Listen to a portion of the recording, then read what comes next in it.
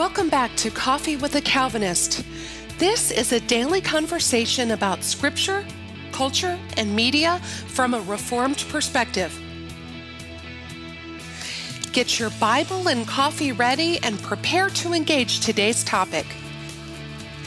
Here's your host, Pastor Keith Foskey. And welcome back to Coffee with a Calvinist. My name is Keith Foskey, and I am a Calvinist. Today is September the 29th, 2020. And if you're following along in our daily Bible reading, today you're going to be reading 2 Peter chapter 3. If you'd like to get a copy of our daily Bible reading list, you can do so by going to our website, sgfcjax.org. That's Sovereign Grace Family Church of Jacksonville.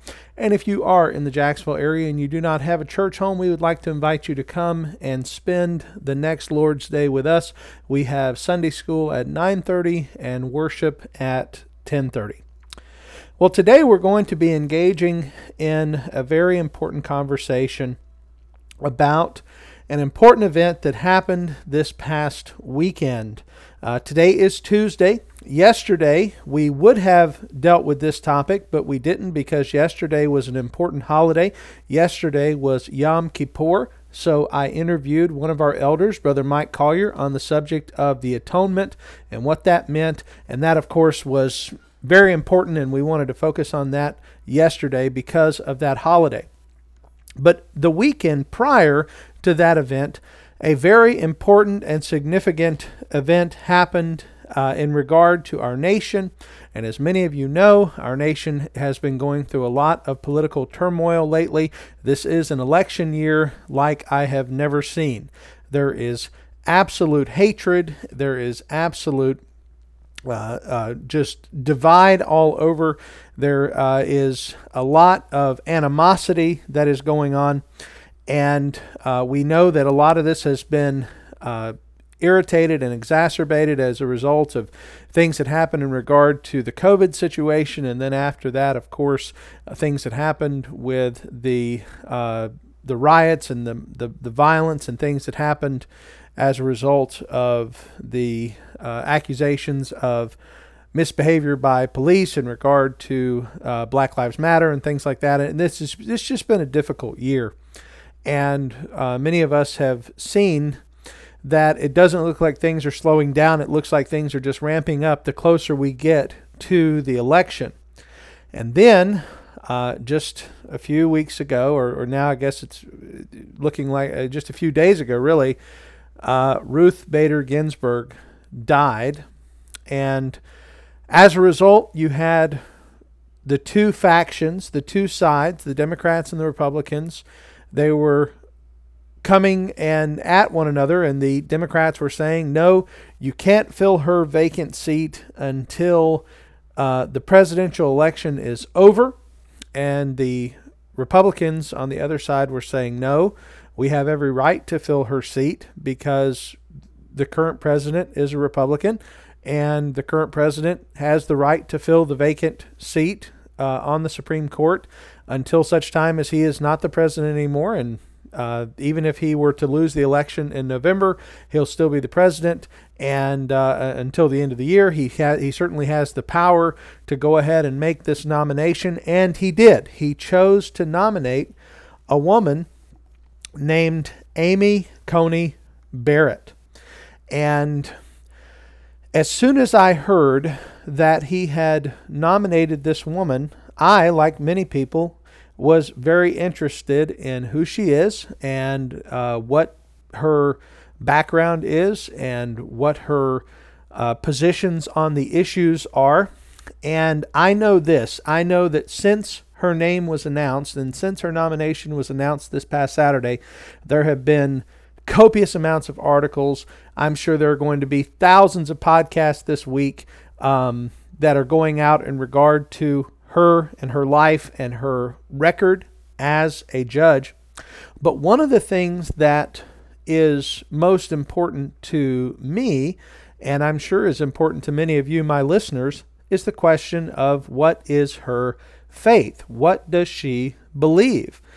Because as we know, what we believe influences how we behave, and what we believe influences what our values are. Ultimately, our worldview is framed, first of all, whether or not we believe in God, whether we have a theistic worldview or an atheistic worldview or an agnostic worldview. Those are all formed by first trying to understand the world around us. And right away, when Amy Coney Barrett's name was put out there, it was accompanied by the phrase, she's a Roman Catholic. She's a Roman Catholic, and immediately people started saying, she's a Catholic. And I have looked into a little further and found that she's actually, even though she would identify likely as a Catholic, she is part of a group that is not exactly what most of us would think of when we think of a traditional Roman Catholic. And so that's kind of what I wanted to talk about on the program today. I'm going to be citing two specific sources. If you're interested in looking at what I'm looking at first an article in The Guardian. The article is entitled, "Who is Amy Coney Barrett, Trump's Anti-Abortion Supreme Court Nominee?"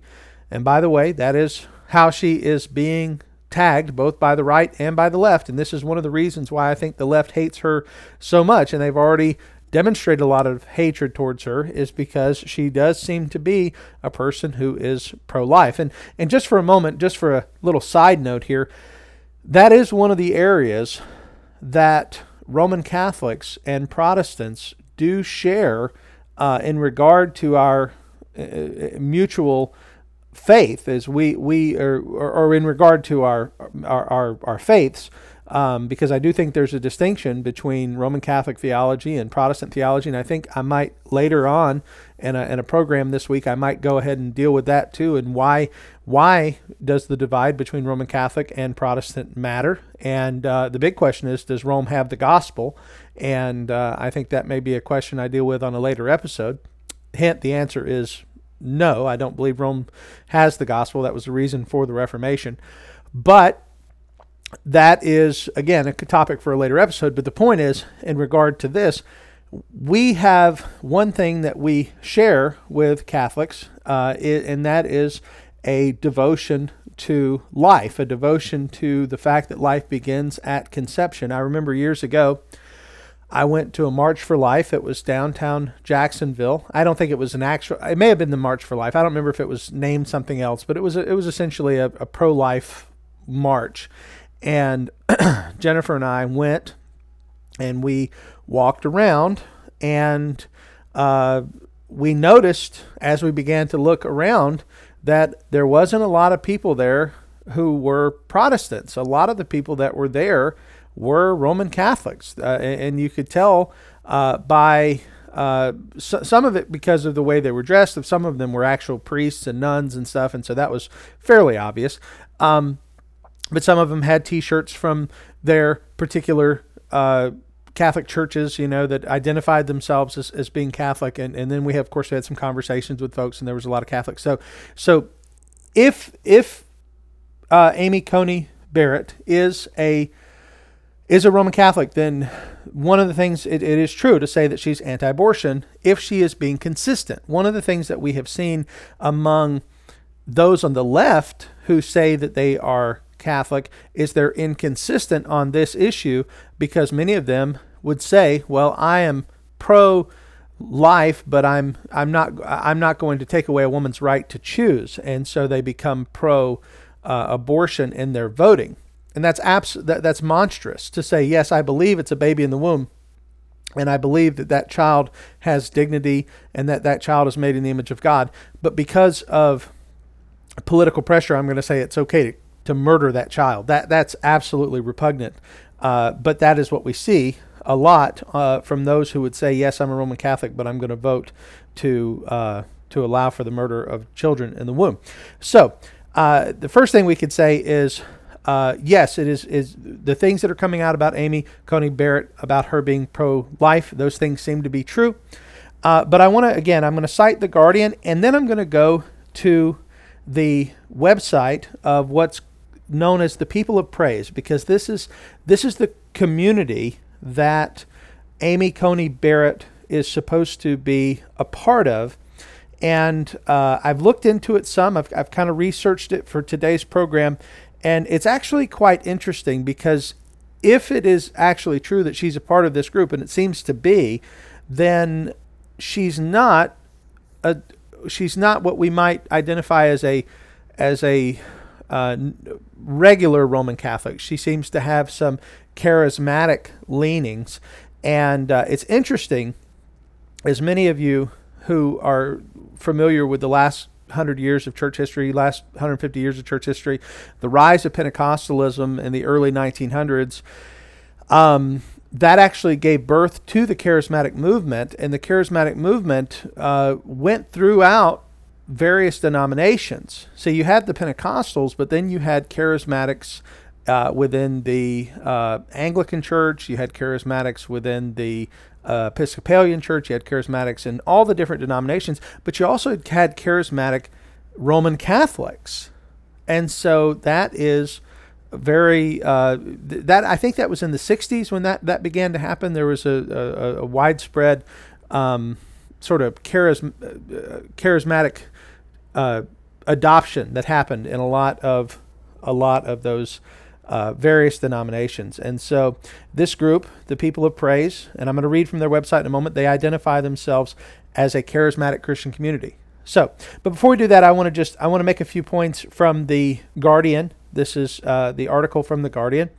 It says, just reading from the beginning, it says, subject to confirmation by the Senate, Amy Coney Barrett will be the youngest justice on the U.S. Supreme Court, a position from which she will be set to influence American life for decades yet to come. Donald Trump's nomination of the 48-year-old comes 2 years after her name surfaced as a possible replacement for the retiring Anthony Kennedy, whose seat was ultimately filled by Brett Kavanaugh after contentious confirmation hearings. And that leads me to the first thing I want to mention. Whatever we feel about Amy Coney Barrett, whatever we think about her in regard to her faith, we as believers should be praying for her as a person, as an image bearer of God, because over the next few days, weeks, leading up to her confirmation, however long that's going to take, and I don't know how long it's going to take, this is going to become an absolute nightmare for her as an individual. If we look back just a few years ago to the confirmation of Brett Kavanaugh to the Supreme Court, there was mayhem that happened, and they attacked him every which way that was possible. There were accusations of all kinds.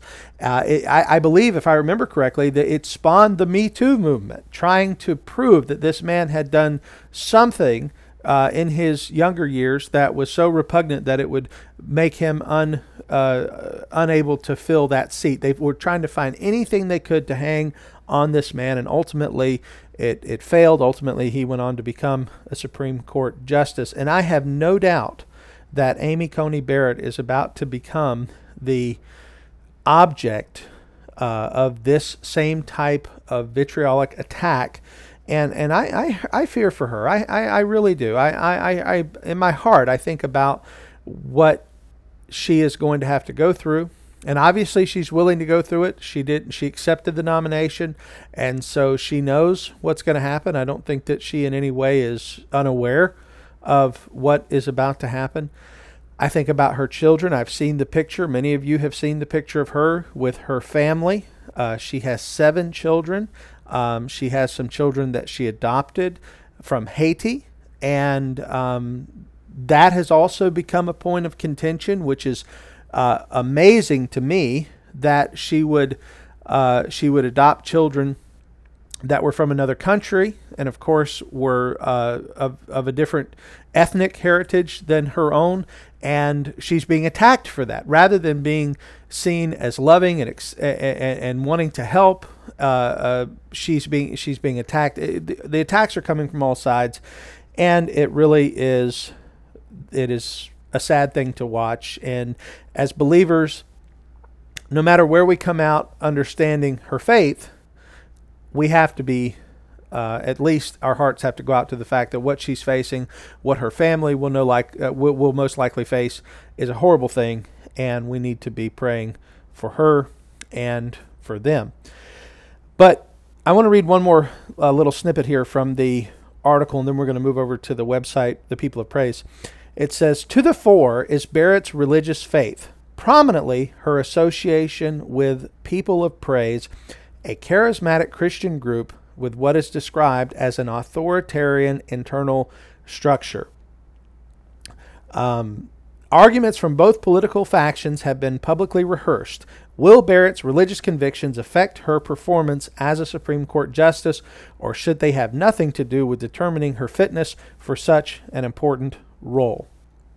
Now, historically, the United States has not had a religious test for someone who was going to hold an office. They did not have to hold to a particular religious viewpoint. They did not have to hold to a particular view.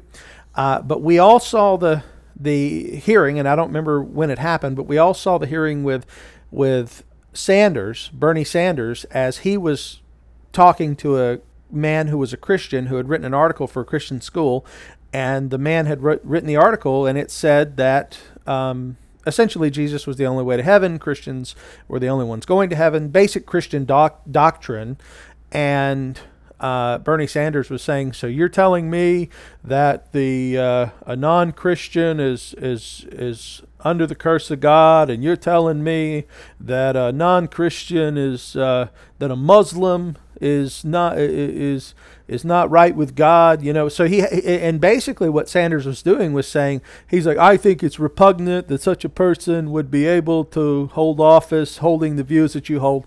And ultimately the point was, if you're a Christian, you shouldn't be able to hold office. That was what everyone took away from that, because Sanders wasn't citing some obscure Christian sort of side doctrine. It was the standard doctrine of Christianity. Jesus Christ is the only way to heaven. He is the way, the truth, and the life. No one comes to the Father except through him. This is basic Christianity 101. Sanders cites it, and he says this is too far. This is over the top. And it was all of us look back and we said, okay, there appears to now be a religious test to hold office in the United States. That's not something that has been in the past, but now, of course, because the left will not accept anything except for total agreement with their position. They will not accept anything except for total lockstep with what they believe and hold true.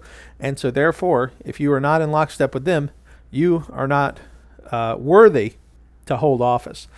And so, of course, whatever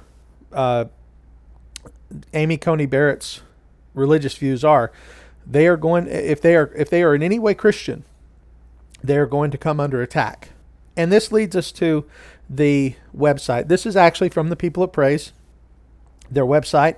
Under their About section, they have a Who We Are, and I'm going to read just the first portion under the Who We Are. It says, People of Praise is a charismatic Christian community. We admire the first Christians who were led by the Holy Spirit to form a community. Those early believers put their lives and their possessions in common, and there were no needy persons among them. Jesus desires unity for all people. We live out this unity the best we can in spite of the divisions within Christianity. We are Roman Catholics, Lutherans, Episcopalians, Methodists, Pentecostals, Presbyterians, and other denominational and non-denominational Christians. Despite our differences, we're bound together by our Christian baptism. Despite our differences, we worship together. And while remaining faithful members of our own churches, we have found a way to live our daily lives together. And it goes on. Basically, this is an ecumenical movement, and ecumenism is the idea that there's different ways of looking at it, but basically ecumenism is the idea that all faiths should come together under one banner, and some broader ecumenical movements would say all faiths in general, so Jews, Muslims, Christians, whatever, should all come together under one banner. But specifically, when you hear of ecumenism or the ecumenical movement, typically that's been trying to break down denominational divides. And we've seen that be fairly common, especially when you have Methodists and Presbyterians and Anglicans and stuff worshiping together, Baptists maybe get in there as well, and they worship together, and they say, you know what, we're all Christians. We have various, denominational differences, our views on baptism, a lot of these things are secondary. But where I think this group really makes a huge distinction, and it's right here in their website, is they would say that Roman Catholicism fits alongside of all of these other denominations. So you have, going back to their list, they said Roman Catholics, Lutherans, Episcopalians, Methodists, Pentecostals, Presbyterians, non-denominational and denominational churches. This is something that for me would make this group unable to participate. I could participate with something that might have, like I do a lot of things with my Presbyterian brethren, even though we would disagree on certain aspects of covenantal theology. We would disagree especially on who is a proper candidate for baptism. We still hold to the very same essential doctrines of what is the gospel, what is the atonement, how do these things work. But I can't have that same type of fellowship with a Roman Catholic, because I would say very clearly that Roman Catholics do not have the gospel. As I said, I'm going to try to explain this further in a future episode. I don't know that I'll be able to do it tomorrow's episode, because my plan is to respond to the debate. So keep your ears out for tomorrow's episode. I'm planning to do a late night recording and have it prepared for Wednesday morning to respond to the debate between the two presidential candidates, because I think this issue is going to come up, and I want to hear it. I want to be able to talk about it. So, but getting back to the Roman Catholic thing, this whole ecumenical idea reminds me of a story that happened in the life of R.C. Sproul. And everybody knows how much I love R.C. Sproul, so I want to tell a story that he told, and this is how I'm going to draw everything to a close today. Because, as I said earlier, I think that the nomination of Amy Coney Barrett I think it was a good nomination in many ways. She seems to be a very educated woman. I think that she is, in fact, pro-life, and that I think is going to be a big step forward in regard to the court. So I would support that. I would be encouraged by that. But the question of her faith, what is her faith? It seems to be that she's a part of a movement, a charismatic Christian movement that sees the lines drawn between Christians as being, for lack of a better term, the lines drawn between Christians are irrelevant. That we need to just be able to, by the Holy Spirit, come together and let those walls fall. And a lot of people feel that way. But as I said, I want to tell this story from the life of the late Dr. Sproul, because this story has stuck with me for years. And I remember when he told it, and this is so important, because he said one day he was at his office, and a group of people came to his office and asked to speak with him. And it was a group of people that were making a claim similar to what is made here by the people of praise. And that is that they had, by the Holy Spirit's power, become unified, and they were no longer separated by their denominational differences. And they had Roman Catholics, and they had Methodists, and they had all these different people of very different theological backgrounds. And they said, you know what, Dr. Sproul, you need to join us, because we have, by the Spirit's power, we have become unified, and all of our differences have been set aside, and we are now unified under the banner of love, and we are together. And Dr. Sproul said, that's great. I think that is wonderful. He said, but let me ask you one question. I do have to know the answer to this one question before I could get involved with your group.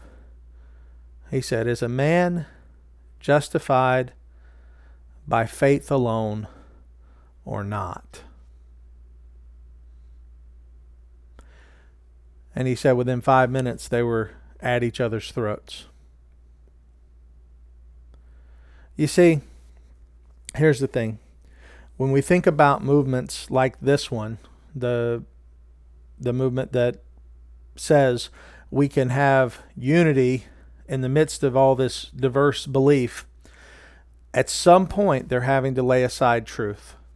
At some point they're having to say, our unity is more important than truth. And my firm conviction is that unity will never be more important than the truth. The truth must stand first, because if we have unity in error, then that is not true unity. We have to have unity in the truth. So how do I feel about Amy Coney Barrett's group that she's a part of? I would say I probably wouldn't join that group. However, I think that she as a person, whether or not she is a genuine Christian or not, I think she is a person, one, is an image bearer of God. She deserves to, she doesn't deserve what she's about to get, and she's about to get, I think, a lot of attacks. So I want to pray for her, and I want to encourage you to do the same. And also pray for her that if she is lost, and we don't know, because I don't know her heart, that she would come to know the Lord. Because what more important thing for her could there be than to know Jesus Christ? Here's the thing. She could sit on the highest court in the land for the rest of her life, but one day she's going to face a judge greater than she, just like you and just like me. All of us are going to face the judge of the universe one day, and we will face the judge of the universe with, we'll either have one of two answers. We'll either say we have trusted in Christ and in his finished work, or we will say we have trusted in something else. If we have trusted in Christ, we will not be put to shame. But if we have trusted in anything else, we will be lost. So I hope this has been helpful for you today. I hope it has encouraged you to maybe look a little bit further into this if this is a subject that interests you. And of course, as always, I want to thank you for being with us today and listening to the program. My name is Keith Foskey, and I have been your Calvinist. May God bless you.